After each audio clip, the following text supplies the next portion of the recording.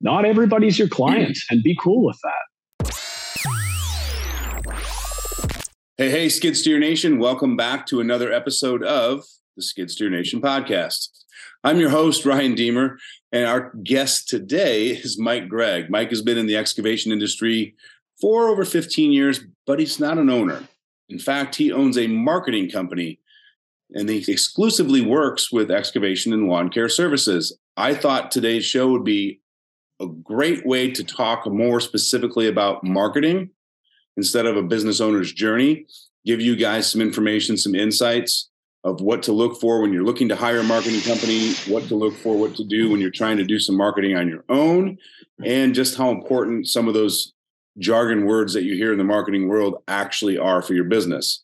Before we get started with Mike, though, I do want to take just a quick second and just say thank you to the few guys that have actually reached out to me and sent me messages direct. They've been listening to the podcast, they've taken some of the advice or the tips they've heard from myself or our guests and tried to actually implement them into their business.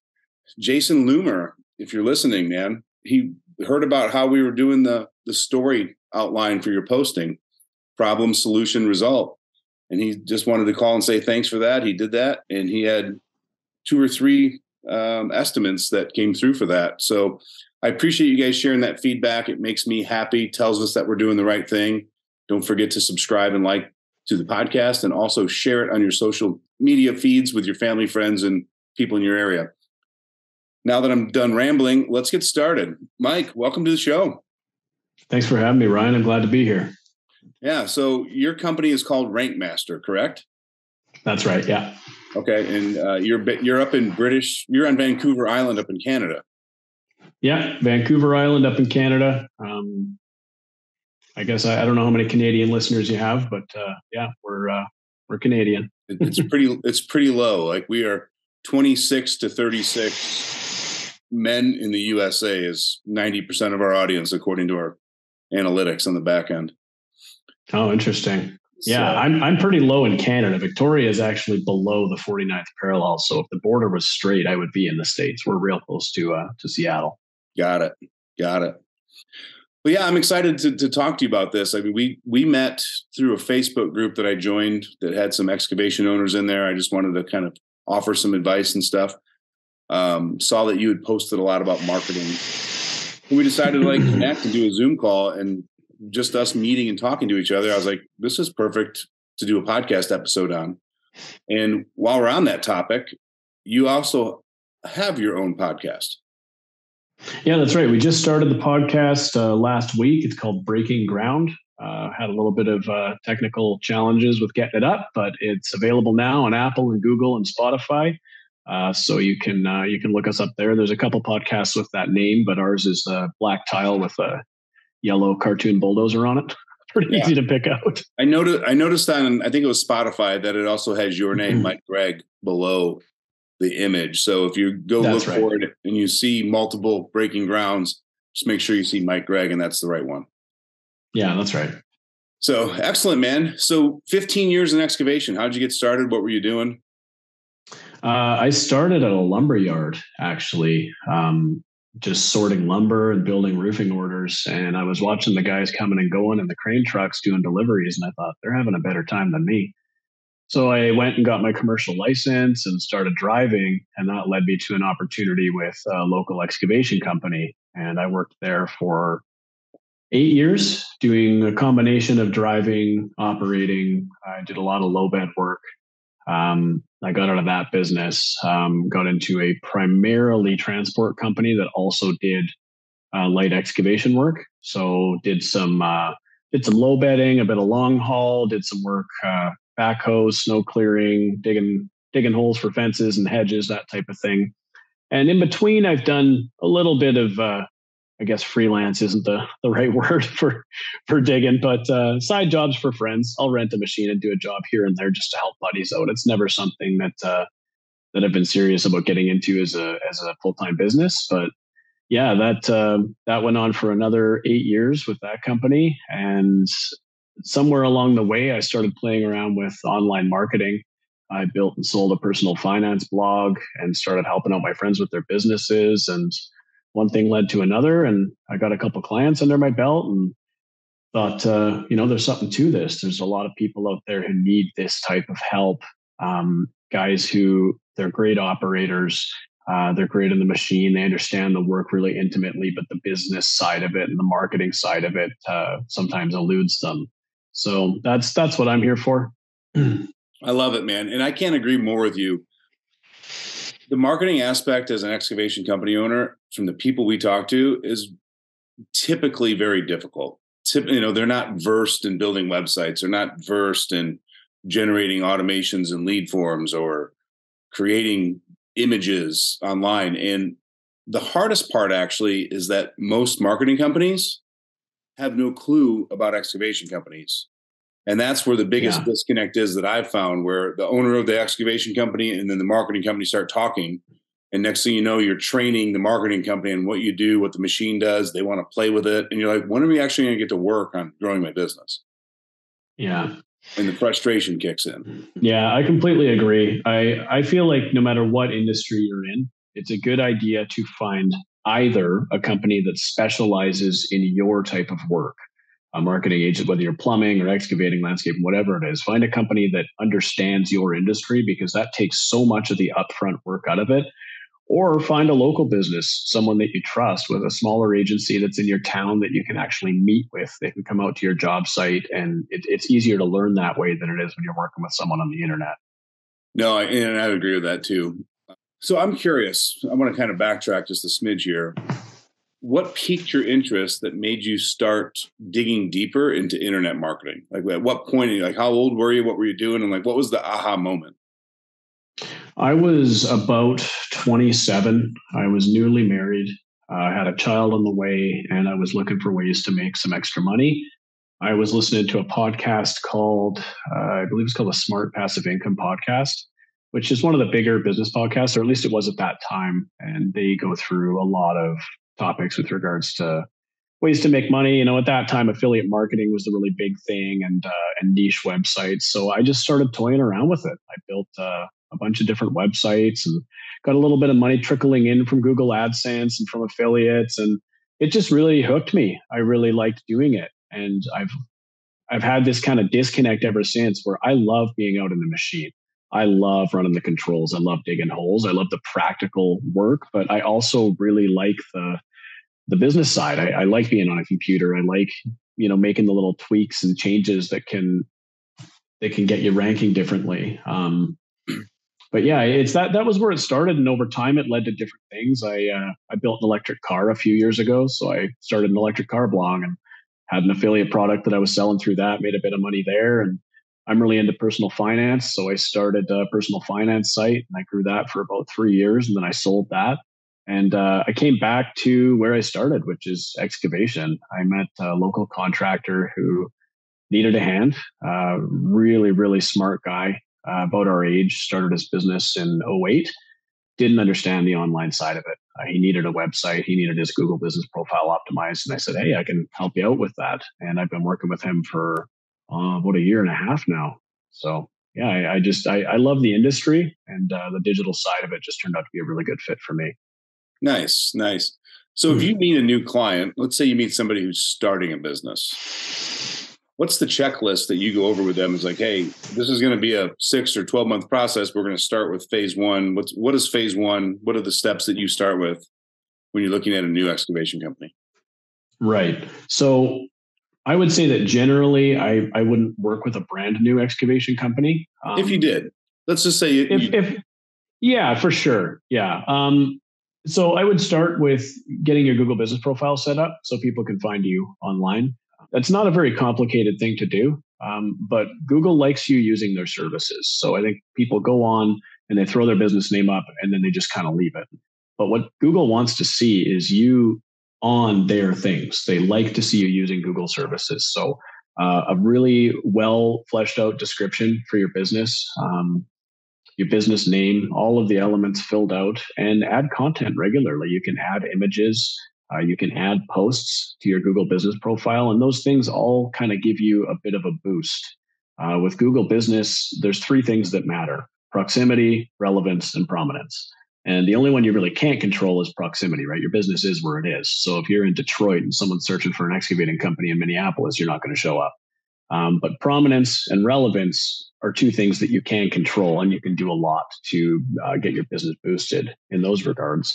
After that, get a website up. And it doesn't have to be anything fancy. The way that I think I'm different from some marketing agencies is I don't think you need to spend money on this. And when I say I don't work with new businesses, I mean that I want to see businesses generating revenue before they're giving any of it to me. I've coached a few people through just for free, just to help out, because I don't feel like you need to be spending that money up front. Wix websites and Squarespace and Weebly, and there's all these tools that let you put something together for free. Maybe your wife can help you, maybe your kid can help you, but get something viable out there and then start generating some income. You can do that in a day. Get a website up with put some content on your homepage with regards to what you do, who you are, your story. And then pages for every area that you work in and pages for every service that you do, make them look nice. And that's a great start. That puts you ahead of even some of the established businesses. In my town, the old boys don't rank in Google because they just don't need to. They don't care to. So there's a huge opportunity there for people who want to invest the time and learn.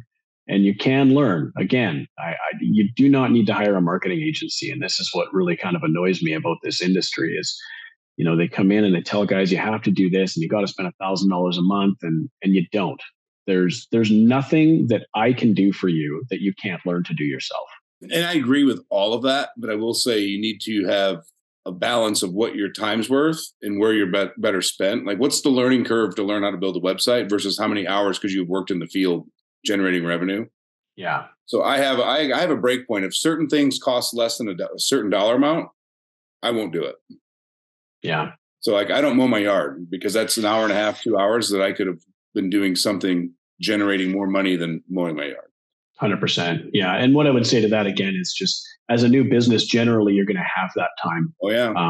That time to money arrangement sort of flips in favor of money as you start working and getting some things going on. And I wouldn't say that I wouldn't work with a brand new business, but I just, I put those posts up on the Facebook group because I want people to have access to that info for free. Right.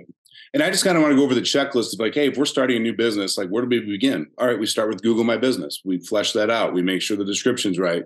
I found that the frequently asked questions section really drives you up. Yeah. Most businesses don't do it. Nope. You need to go through item by item, and every field should be filled out. Every single thing. Add some information. You don't have any frequently asked questions because you just started. Well, what are frequently asked questions in excavation? Hey, are you going to destroy my driveway? No, we're not going to destroy your driveway. How long does it take to complete a project? You can.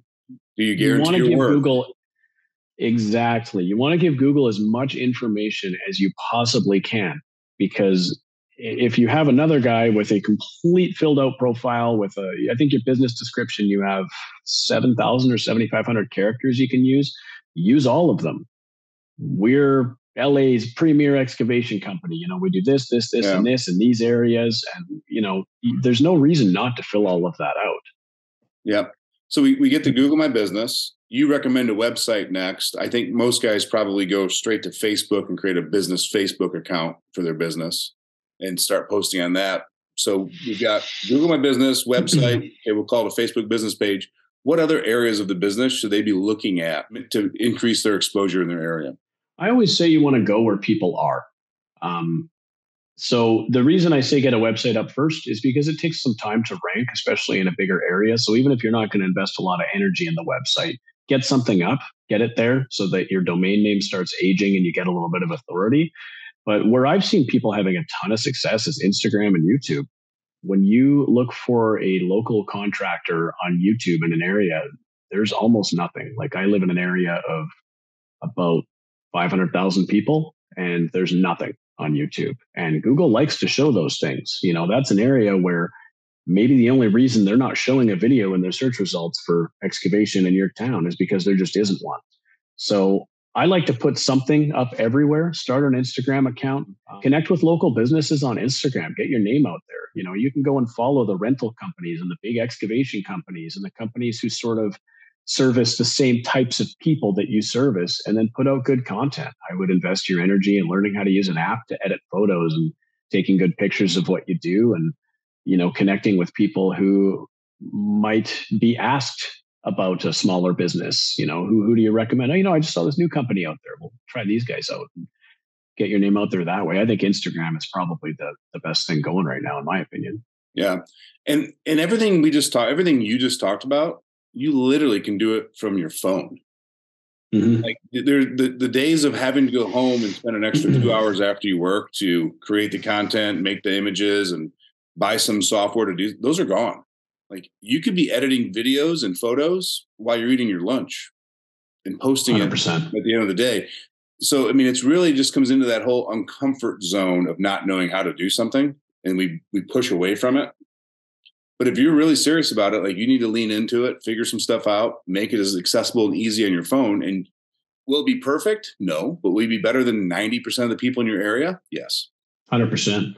Yeah. I mean, if you type in to YouTube excavation in Victoria, which is the city that I live in, the only video that shows up is some dude on a skid steer 11 years ago with horrible audio, and it's hard to even tell what he's doing. And like that's an opportunity right there. You can be that guy, and it takes very little to do better than that. Half decent audio. I mean, a phone of any variety will do a better job of capturing a video than that. Right. And I think that it is scary to put yourself out there. We've all been through that. You've started a business, you get it. I'm still kind of working through the first couple of years in my business. And when you put yourself out on YouTube and you put yourself out on podcasts, it's a little nerve-wracking at first, but that's how you learn. You have to do it. You have to connect with people and say, I'm here. And I see questions all the time on these Facebook groups where guys are asking, where do I get jobs? I just started. Where do I get work? And there's so many free ways to do it. Start an Instagram account, spend an hour connecting with people who are similar to you, and fire them a message. Fire a message to the local rental company, because they got guys coming in looking for excavators, and maybe that's not the right thing for them. Maybe they should be hiring a local contractor. You want them to know who you are. Local Facebook groups. Every community has their own Facebook group, and they love supporting small businesses. Jump on there and say, hey, I'm so-and-so. This is what I do. I'd love to hear from you. Just start spreading the seeds out there, and things will start to happen. And then you got to make sure you continue to water them. Keep watering those 100%. Seeds. Like, if you go to that group and you do that initial post, then you have to go back in a week or two and put another post up. And I actually just took screenshots of a guy that was talking about a local group literally 2 days ago. And he's not selling services. Like, he's showing the trailer with the sunset and the coffee, saying what a great day to be going live and making our community better. And people are engaging with that. And then he did one about snowfall, and Mary, the old lady, couldn't get out of her driveway and needed to get milk. And he's like, I only had 2 questions. What's your address? And what kind of milk do you want? And he's like, and these are the posts that he's putting in there, and he's generating interest because people like the content that he's putting in there.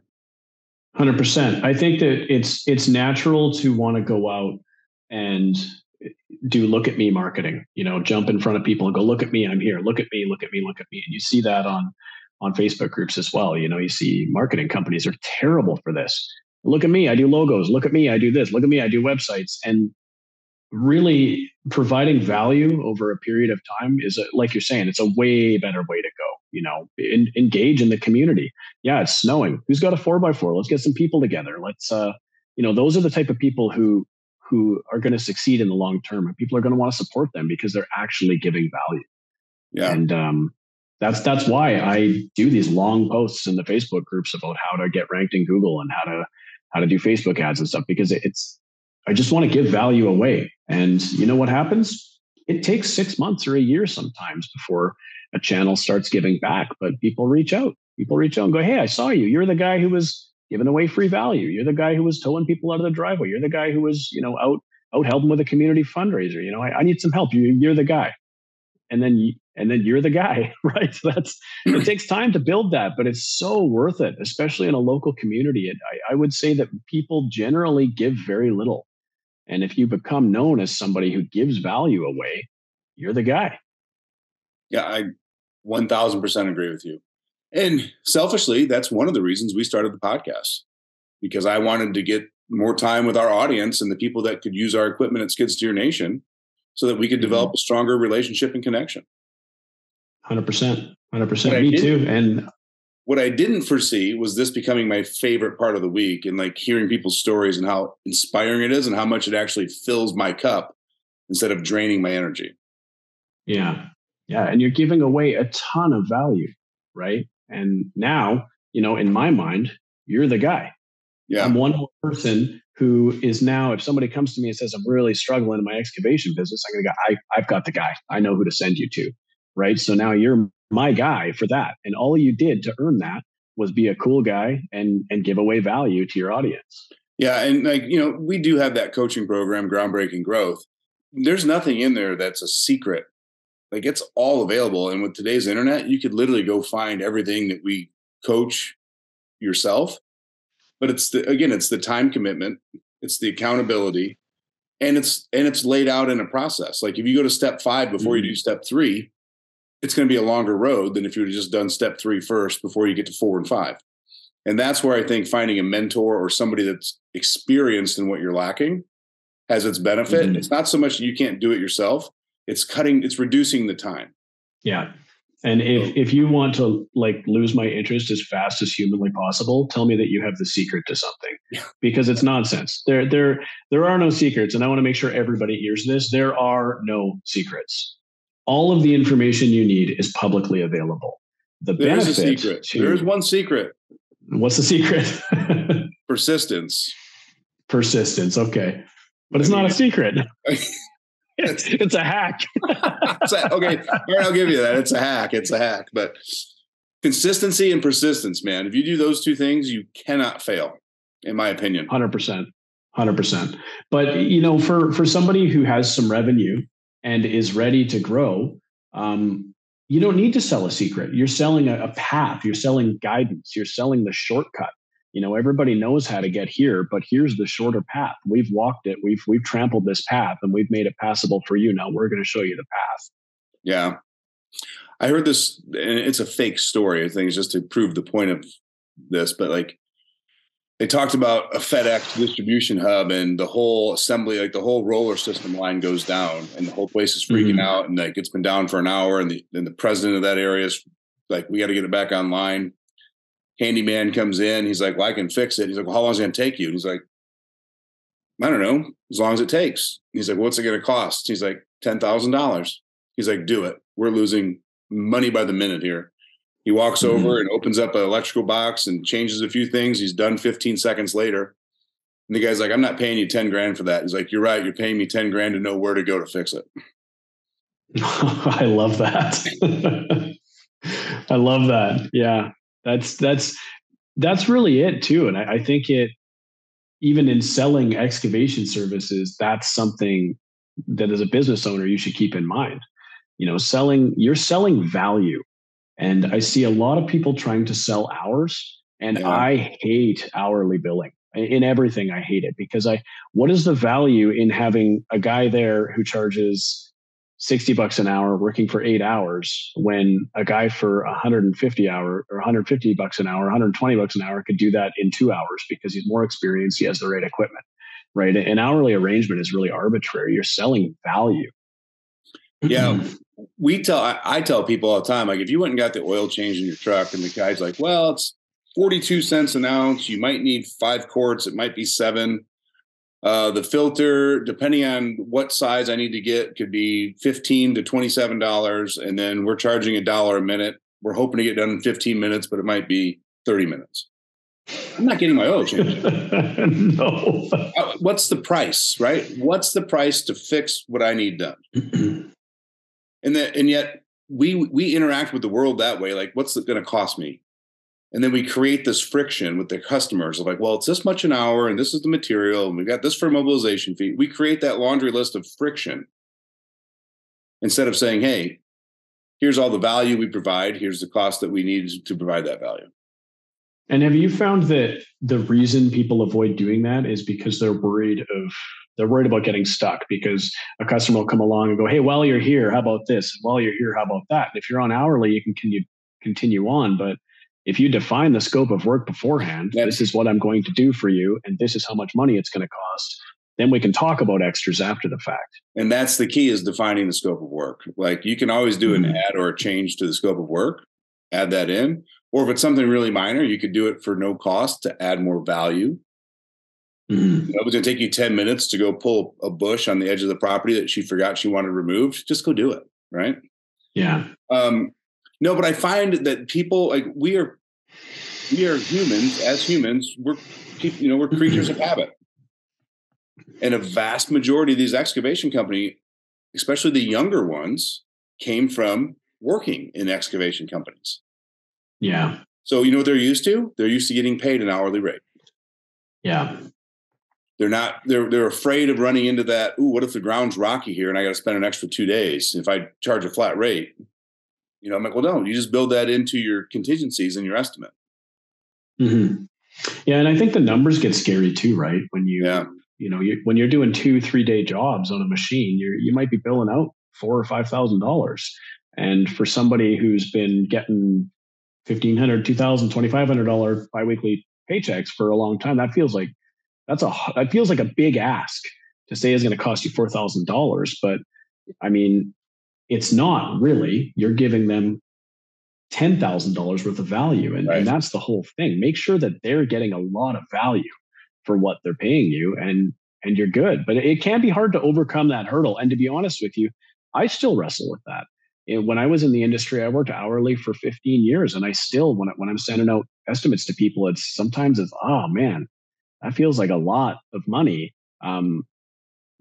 But it's a project. It's a value-based arrangement. And I absolutely refuse to work hourly.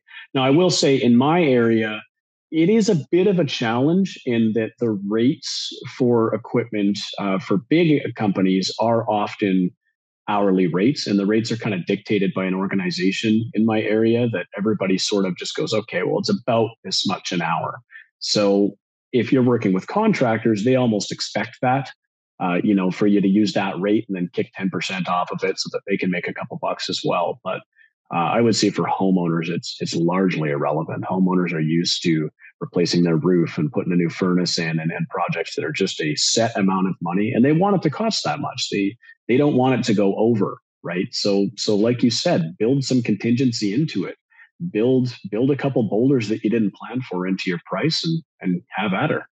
Or, I mean, I even tell them, if you're afraid to jump the price up with those contingencies, then just include in your estimate, this number is based on, if you're like Colorado, for example, this number is based on not running into limestone granite boulders 24 inches below the surface that requires breaking up and removal. Yeah. Because if that happens, then we just go back with a change of work and saying, hey, we are running into that boulder. We think it's going to take this much time. We're just going to charge an hourly rate because we don't know how big the boulder is. And now you have that contingency, but you still got the scope of work for the primary project laid out. Mm-hmm. And understanding exactly what it is that they want. One of my closest friends is actually a wedding photographer. He's in business for himself. It's a very different business, but I learned something about business from him that's very valuable. He said that almost all of his problems in his business come from not managing expectations and defining the scope of the work. Yeah. It comes from the, how about this, how about this, how about this? So he has a multi-page contract that he has people sign, but he doesn't just give it to them and tell them to sign it. He sits them down. He says, we need a 45-minute appointment, and we are going through this line item by line item. So there is no misunderstanding about what it is you're getting. You're getting an 18-inch wide ditch that's 2 feet deep by 100 meters long, and that's it. That's... I always say a black and white world's a world that I want to live in, because it means there's no gray area. There's no what ifs. Yeah. I ask everybody I work with before I start. The one question I always make sure I ask is, what is the end result that you will be happy with? Think ahead 6 months, or think ahead to the end of the project. What will make you smile? What's going to make you go, I'm recommending this guy. He's the guy. And that's an important exercise, because it forces the customer to think through, to admit what they'll be satisfied with, right? So you can write that down then. And if there's an issue further down the road, you can say, well, you told me that this would make you happy, and we did this. So how could there be a problem? We did the thing that you said would be very, very satisfactory to you with regards to a finished product. Yeah. Oh man, pre-qualifying questions, setting expectations, defining scope of work. So many guys, again, there's like, yep, we'll come look at it. Yep, we can do it. Like they just chase the money instead of building the structure and the framework. Because if you give the framework to the customers, and they actually know what the expectations are, they're typically happier at the end because there's no gray area. 100%. 100%. And the other thing to remember is not everybody is your client. If you beat somebody and the first thing you think is, I don't like this dude, it's okay to walk. It sucks when you're early on. It's really hard to do. It's hard to turn down a job, especially when you're new in business. But I have found that the relationships that are just a good fit right off the bat for me turn into long-term things that are more beneficial for everybody. Whereas when you have that feeling right off the bat, just don't do it. Yeah. I had a guy contact me about 2 months ago and he wanted a website for his business. And this poor guy, he'd done everything backwards. He said, I refinanced my house. I got a machine coming and this has got to work. Like I'm trying to do something for my family and I'm going to lose my house over this. And I said, absolutely not. I will not have you wandering this world for the next 40 years telling people that you lost your house because you hired a guy who didn't get your ranking in Google fast enough. And I felt for the guy, but I mean, like those decisions are already made. I can't, at this point, there's nothing that I can do for him that's gonna work fast enough in the opposite direction that's gonna stop this ball that's already rolling downhill. So not everybody's your client, and be cool with that. So I've talked about it in the past too, but like the Pareto, the old philosopher, has the 80-20 rule. So like we kind of talk about it. Like, I mean, if it's an 80-20 rule, then you've got like 20-60-20. So the top 20% of your clients will make probably 80% of your revenue. The 60% of the clients in the middle is just your average client. And then the bottom 20% are those headache clients that you just really probably shouldn't have done the work for. And like understanding those, like what each customer looks like and finding out, like the more interactions you have with people, like the more you'll see trends. Like good paying, high dollar customers will have trends. Like I want it done. I want it done right. I'm not going to argue with you on anything else. That if you can start recognizing those trends, so when people start asking questions or saying things, you're like, oh man, this is just like John last year, and he was a pain in my ass. Yeah, I don't need this. That trend's like, you know what? I'm booked out for 6 weeks. Here's you might want to get back on Google and find somebody else, but I'm probably not your right guy for that. Yeah, and the first few times it's going to really hurt, but sit down and write it out. You've got a $2,000 job, and whatever amount of profit's going to be left for you at the end, $500. Well, this person's going to be a pain in the ass. So, what happens if you find rock or if you find whatever? That $500 is gone in an instant. Yeah. Because when you find rock, you need another machine on site. You got to have a hammer or blasters, or it gets really expensive. Yeah, and I think more importantly than that is it's the energy and the effort and the time that gets drained out of you. That guy drains you. So the next customer you meet with could have been a top 20%er, but you're not on your A game because you're stressed out over the interaction with the guy that you shouldn't have been doing work for in the first place. So he doesn't only affect 100%. His job; he could affect jobs in the future. 100%. Yeah, they drain and they take, and just not figuring out. You're going to get better as you go at not entering into those relationships. Just like you said, you're going to go, this guy's like that dude last Thursday. I'm just not even going to. We're not a good fit. And the weird thing is, sometimes people won't accept that. You'll tell them you don't want to work with them, and people don't get it, because who turns down work? Who turns down money? But the people who turn down money are the people who grow their business faster and get more profitable, because you're focusing on the people that are your client. That guy's not your client. He's someone else's client. He doesn't align with the way he spends money, the way he views tasks, the way he treats contractors, the way he talks. It doesn't align with who you want to work with. So that's not a good fit. You're going to have people like that, but learn quickly how to weed them out. Yeah. Do you build client avatars with your customers, with your excavation companies you work with? Yeah. That was the biggest change for me last year, is when I actually didn't just like write a bullshit paragraph, but I actually wrote a 2-page client avatar of who my ideal customer is for Skid Steer Nation. It changed everything we did moving forward, and it was amazing. Yeah. So for those listening, a client avatar is basically a fictitious person who is the perfect customer you want to work with. I mean, it's like his name's George. He's 42 years old. He recently left his job in the union, started an excavation company. He's been in business for a year and a half. He has a wife. He has 2 kids. His savings account has $35,000 in it. And we get real granular on that. You know, like he's at a point where he wants to grow his business, but every dollar he spends is important. So the money he spends on the attachments has to be in alignment with a return on investment, not just that's cool, I want it. 100%. So, but again, you can do that same exercise with your market in your area. And whether it's male, female, 30, 60, landowner, residential owner, like make that avatar. And then when you write your posts and you write your marketing and you write your website, you write it to that one specific person and not the town. 100%. Yeah. And when you know who that person is, you get to know that guy, right? So then when you meet him, this is a George. You can tell right away. It saves you time of trying to weed people out, going to their house and giving them estimates and, geez, I don't know, this doesn't seem like the right guy. Well, is he a George or isn't he? Yeah. I mean, like you look at it from my point of view, like you have landowners and farmers that own skid steers. You have mid-sized and small-sized excavation companies and construction companies that own skid steers. And then you have the large companies. Well, like, the chasing the 25, 50, $100 million a year excavation companies sounds so appealing, right? Like they'll buy 100 attachments a year. But they're buying it from their dealer because the attachment means nothing to them. They're buying $1 million bulldozers. They don't care about your $7,000 attachment. Right. And then the hoops you got to jump through to get into procurement and this project manager. I'm like, it's not a good fit for me. My time's more valuable than that. And same with the landowner. He's going to buy one attachment and use it for 50 years. Yeah. And for him, the satisfaction of working with that guy is probably a lot higher, I would guess, because you're really moving the needle for him. For a big company, they might buy that attachment and throw it at the back of their yard and not look at it for 2 years. Whereas the guy your avatar, he's going to get it and he's going to put it to work and it's going to really move the needle for him right off the bat. Yeah. So we just discovered like, hey, if we go after small and mid-sized excavation companies, if they like us and we work well together and they like the quality of the first product, there will be a time in the future they buy a second or a third or a fourth. And then our cost of acquisition is lower.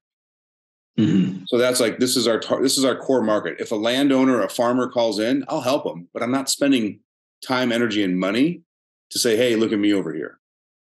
Yeah. And the same with the 100%. construction companies and municipalities. Like we had a municipality call, they wanted a grader. I'm like, yeah, we'll sell it to you, but I have no vested marketing to go to cities to sell equipment. Yeah. Yeah. So they can be your client, but you're not gonna invest in acquisition because they're not George. Right. Yeah. Nope. Absolutely. And that's why I think it's important to have a niche. What's general excavation? We know what it is because we're in the industry. Does your neighbor know what it means?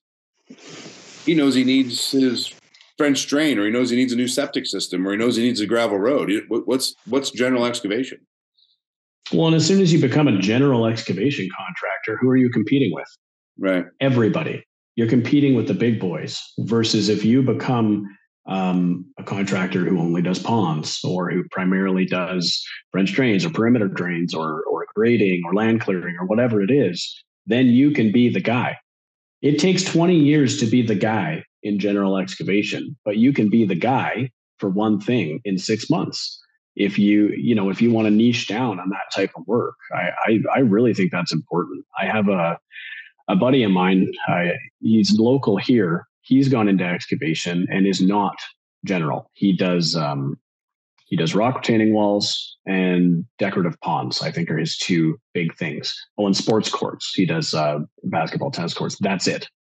And nobody else in this area is marketing those things. So yeah, there's fewer clients, but they're higher value clients and they're easier to find because you're the only guy doing those things. Maybe with the exception of retaining walls. There's other companies doing that, but he bought a machine with a bunch of attachments that are sort of specific to the work that he's doing. He's got a steel wrist and he's got a grapple and a bunch of different stuff that is for the specific type of work he does. Yep. And now he's the guy, and it's only been 2 years. Yeah, it's very easy if you stay focused. I call it stay in your lane. Don't get big eyes from new opportunities that don't align with who you are as a company. No, 100%. And if you're trying to go big fast, the people you're going to be working for are contractors who've been in business for 20 or 30 years and who know the business a lot better than you do. And not only can that be a very, very pricey arrangement if you don't know what you're doing, but you can waste a lot of time and money, buying big machine and just you can make more. I have a friend who has a 35. He's got a 35D, I think, a John Deere. And the amount of money that he makes with it is crazy because you know who he's working for? People who don't have a 35. He's to a homeowner, he's the guy. Right. He can go in there and he can do more work in a day than they can do in a shovel in a week. And with a shovel in a week. And that machine bills out at like, I don't know the exact numbers, but it bills out like relative to how much he spends on fuel and how much it costs to acquire the machine versus something like a 160. It's just a more profitable machine. And that's not the case for everybody, but that's for him and the work he does. That's all he needs to make a really good living. And that's I think that's key. Yeah. So I kind of want to circle back to marketing, which is kind of the core of what I wanted to talk with you about. And we've gotten I can talk philosophy and all this with you for hours. It's like, you're right up my alley. So it's very easy to get off track with that. But what other avenues would you recommend to small, mid-sized excavation companies other than just a website or Google My Business? And even if it's not marketing, but it's like a process with customers, like what have you seen working with your clients? Yeah, that's a challenging question for me to answer. I don't generally work on the customer side, which is something that I'm looking to change because I get people ranking in Google. But if their business doesn't convert people into clients, then the value is really not there for them, right? But primarily we do Google My Business, websites, SEO optimization, and social media. And I actually don't think that going too broad is a great idea. Scatter some seed everywhere, but in a short order, you're going to start to see where your people are and where there's interest in your business. And that's why I say Instagram really has been the biggest one for my clients around here anyway. Yeah. So we did an episode a few weeks ago with Tom Gardocki. He's called the Dirt Ninja. Okay. So he's got, I don't know how many, 80,000 followers on YouTube. He's partnered with Cat Marketing. He's got 1 million views on this one video and stuff. But he made he made a name for himself on YouTube. And he was just saying the editing time and all the work it takes to make a YouTube video. Now that I have a 2-year-old kid and our business is growing, I haven't posted on YouTube in a while. He's like, but I post on Instagram all the time. Like he's even transitioned from Facebook, YouTube to Instagram.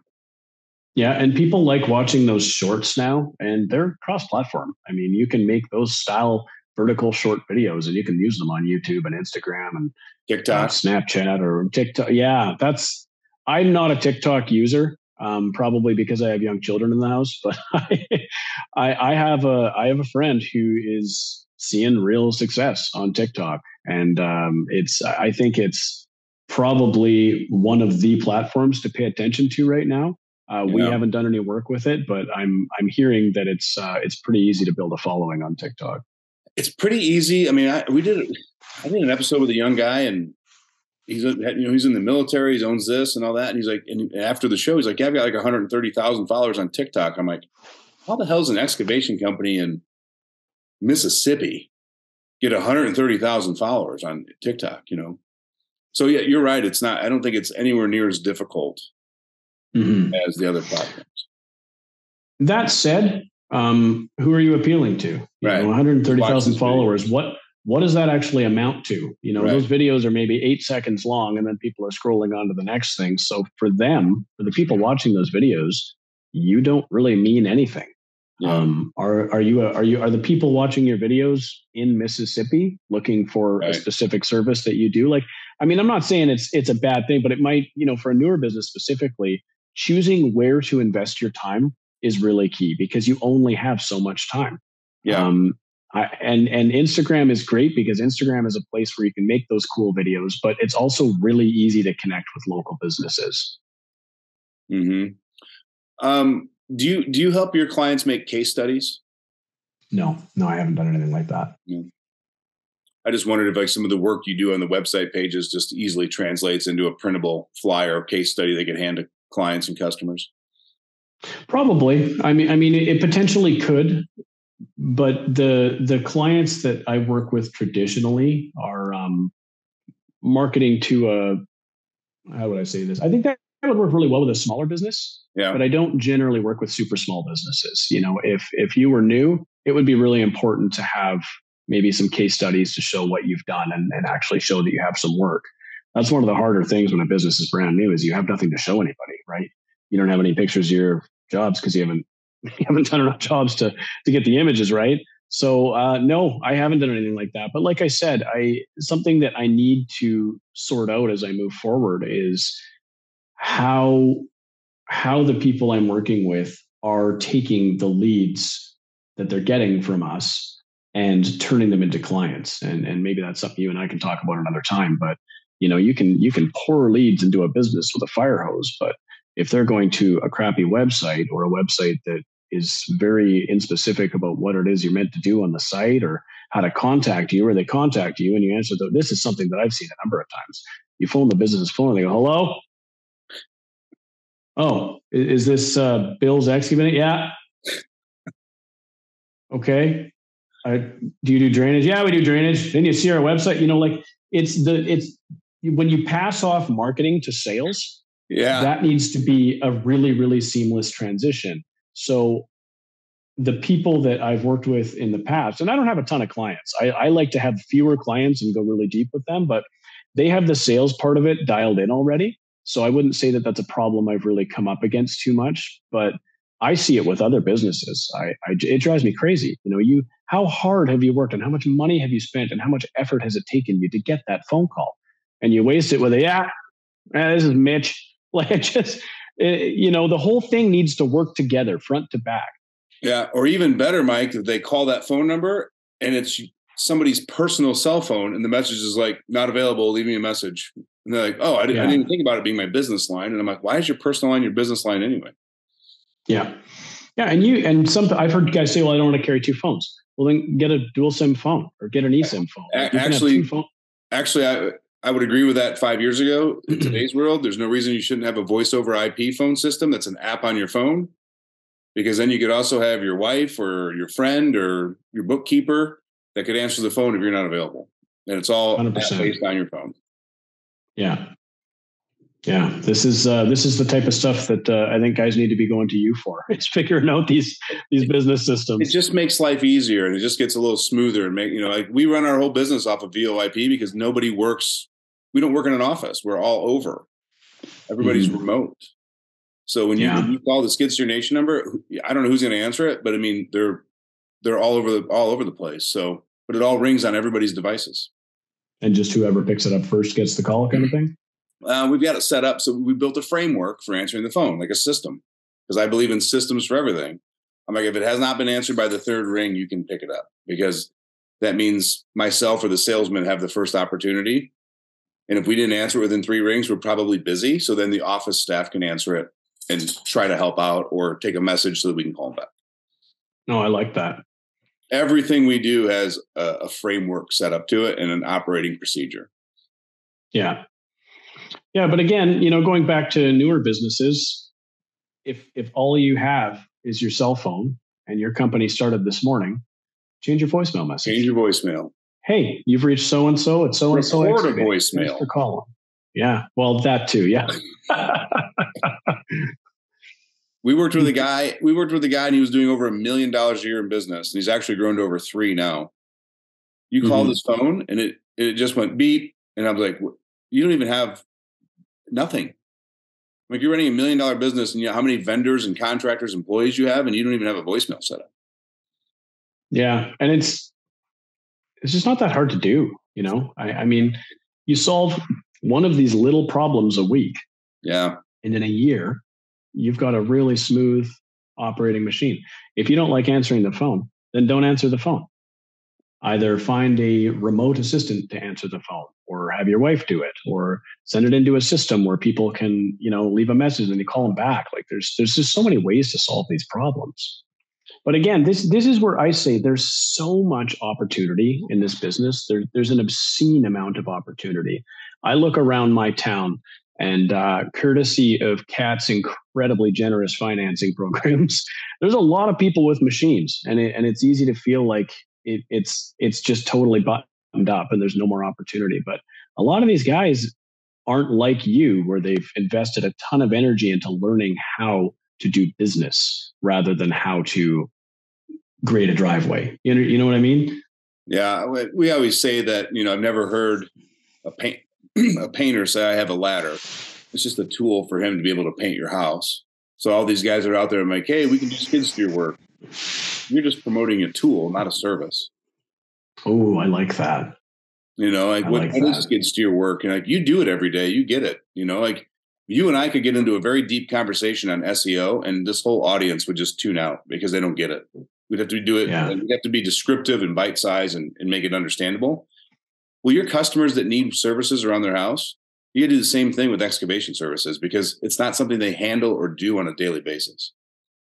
Yeah, and they don't know that they need a skid steer. Yeah. They know that they need the potholes in their driveway filled, and that it's possible to do that with a mini bulldozer or a skid steer with the right attachments, or an excavator if you're very, very patient, or maybe a backhoe, depending on the material, the area.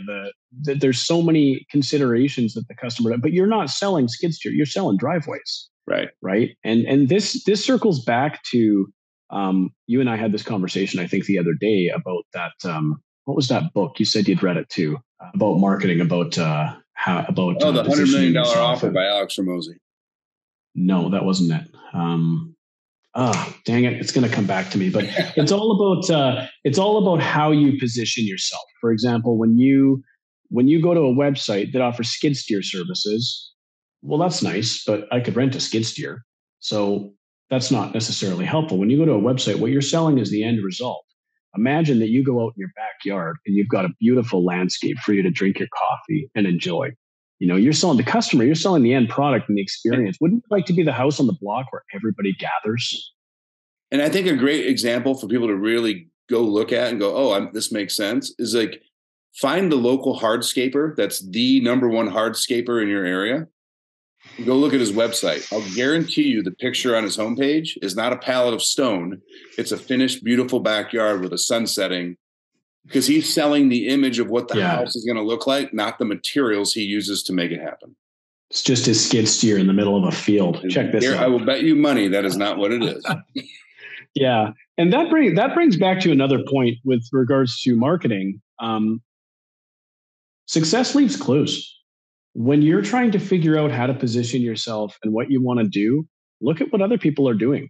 If you want to have an Instagram account that's selling excavation services or pools or whatever it is, look up other pool companies, not even in your town. Look up other pool companies that are doing really, really well on whatever platform you're using, YouTube, Instagram, Facebook.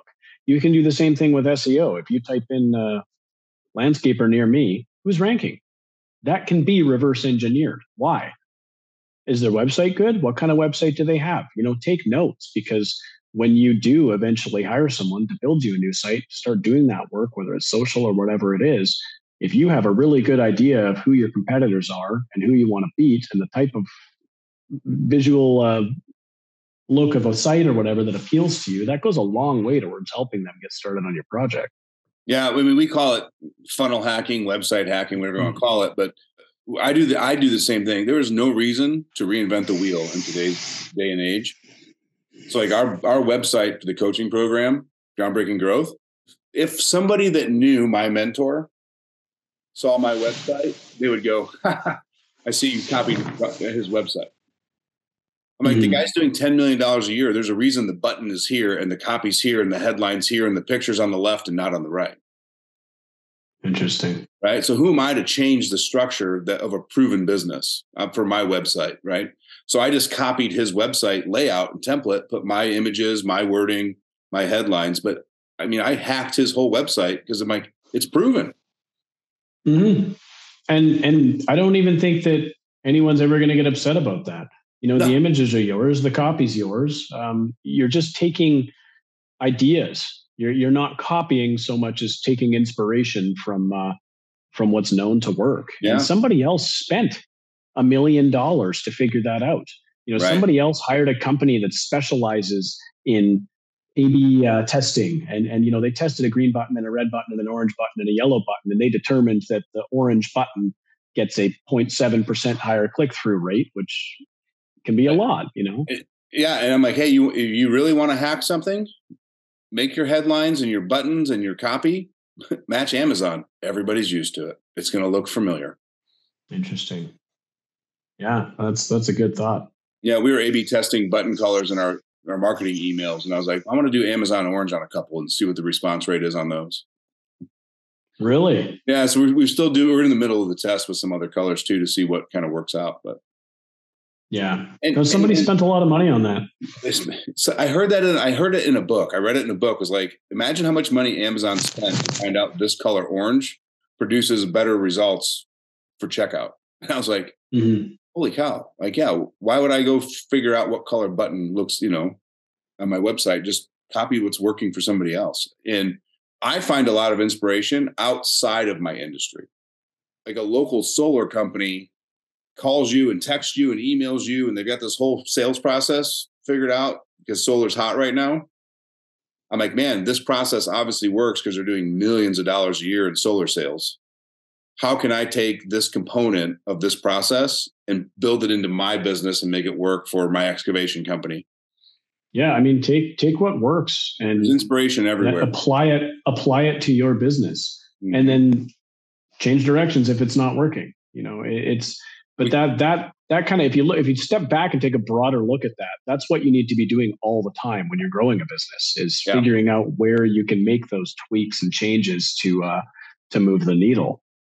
Because you could have the coolest project, you could have the coolest thing in the world that could generate 50% more revenue, but if your customer base is newspapers, you're not going to be a successful company because you're in the wrong market. 100%. Right. So it's the same thing with everything we do. Like, if you're like, I'm going to be the gravel driveway guy, and I'm like, dude, you live in downtown Chicago. Nobody has gravel. Like, it's not the right fit for your market, But yeah, know your audience, know your market, know what they want. Get inspiration from other companies in and without your industry, and find a mentor or a company that can help you in the areas that you're light in, and double down in what you're really good in. Yeah, and that's a key thing that we haven't touched on. Find someone to help you. There's no reason to go it alone. If you got $100 to spend on marketing your business, I would suggest that taking a local contractor who's been around for 3 to 5 years and has just solved a lot of these problems and been through this challenge, buying that guy lunch is a really good use of your $100. Yeah. And most people are willing to help. Most people want to give back. There's a kicker to that. Most people are willing to help if you ask them. And that's where we as men typically fail, is we don't like asking for help. Yeah. I mean, you got to be willing to do what other people aren't willing to do to succeed though, right? Yep. And what if they say no? And you find ask another guy. You ask another guy. And he's just a guy who said no to you once. Right. If you make a list of 10 small to medium-sized local contractors and you call them with the attitude to learn and say, I would just love the opportunity to buy you lunch, and all 10 of them turn you down, email me, I'll send you $100, because it just won't happen. It will not happen. No. Somebody is going to see you're keen to grow and keen to learn and respect that, and want, because you've made yourself a person that they want to engage with, right? Yeah. You want to learn. And it's an ego thing too, right? You reached out to them. Well, that means they're the guy, and we're guys. We love that. We love it when people recognize how awesome we are and want to learn from us. Yeah, absolutely, man. Absolutely. Oh, what a great episode. I think we covered a lot of it. We didn't go very deep down the technical rabbit hole, which I think is great. There's a lot of great nuggets of information in this episode to go back and probably re-listen to it, because we threw a lot out there between Google My Business, the website, structuring this, and then all the other tips, which in my opinion still falls into marketing, even though we covered kind of the broad base of the business. But if you can learn your service so well and say it so crystal clear and provide value in it while you're doing the marketing and sales pitch, it's going to generate revenue for you.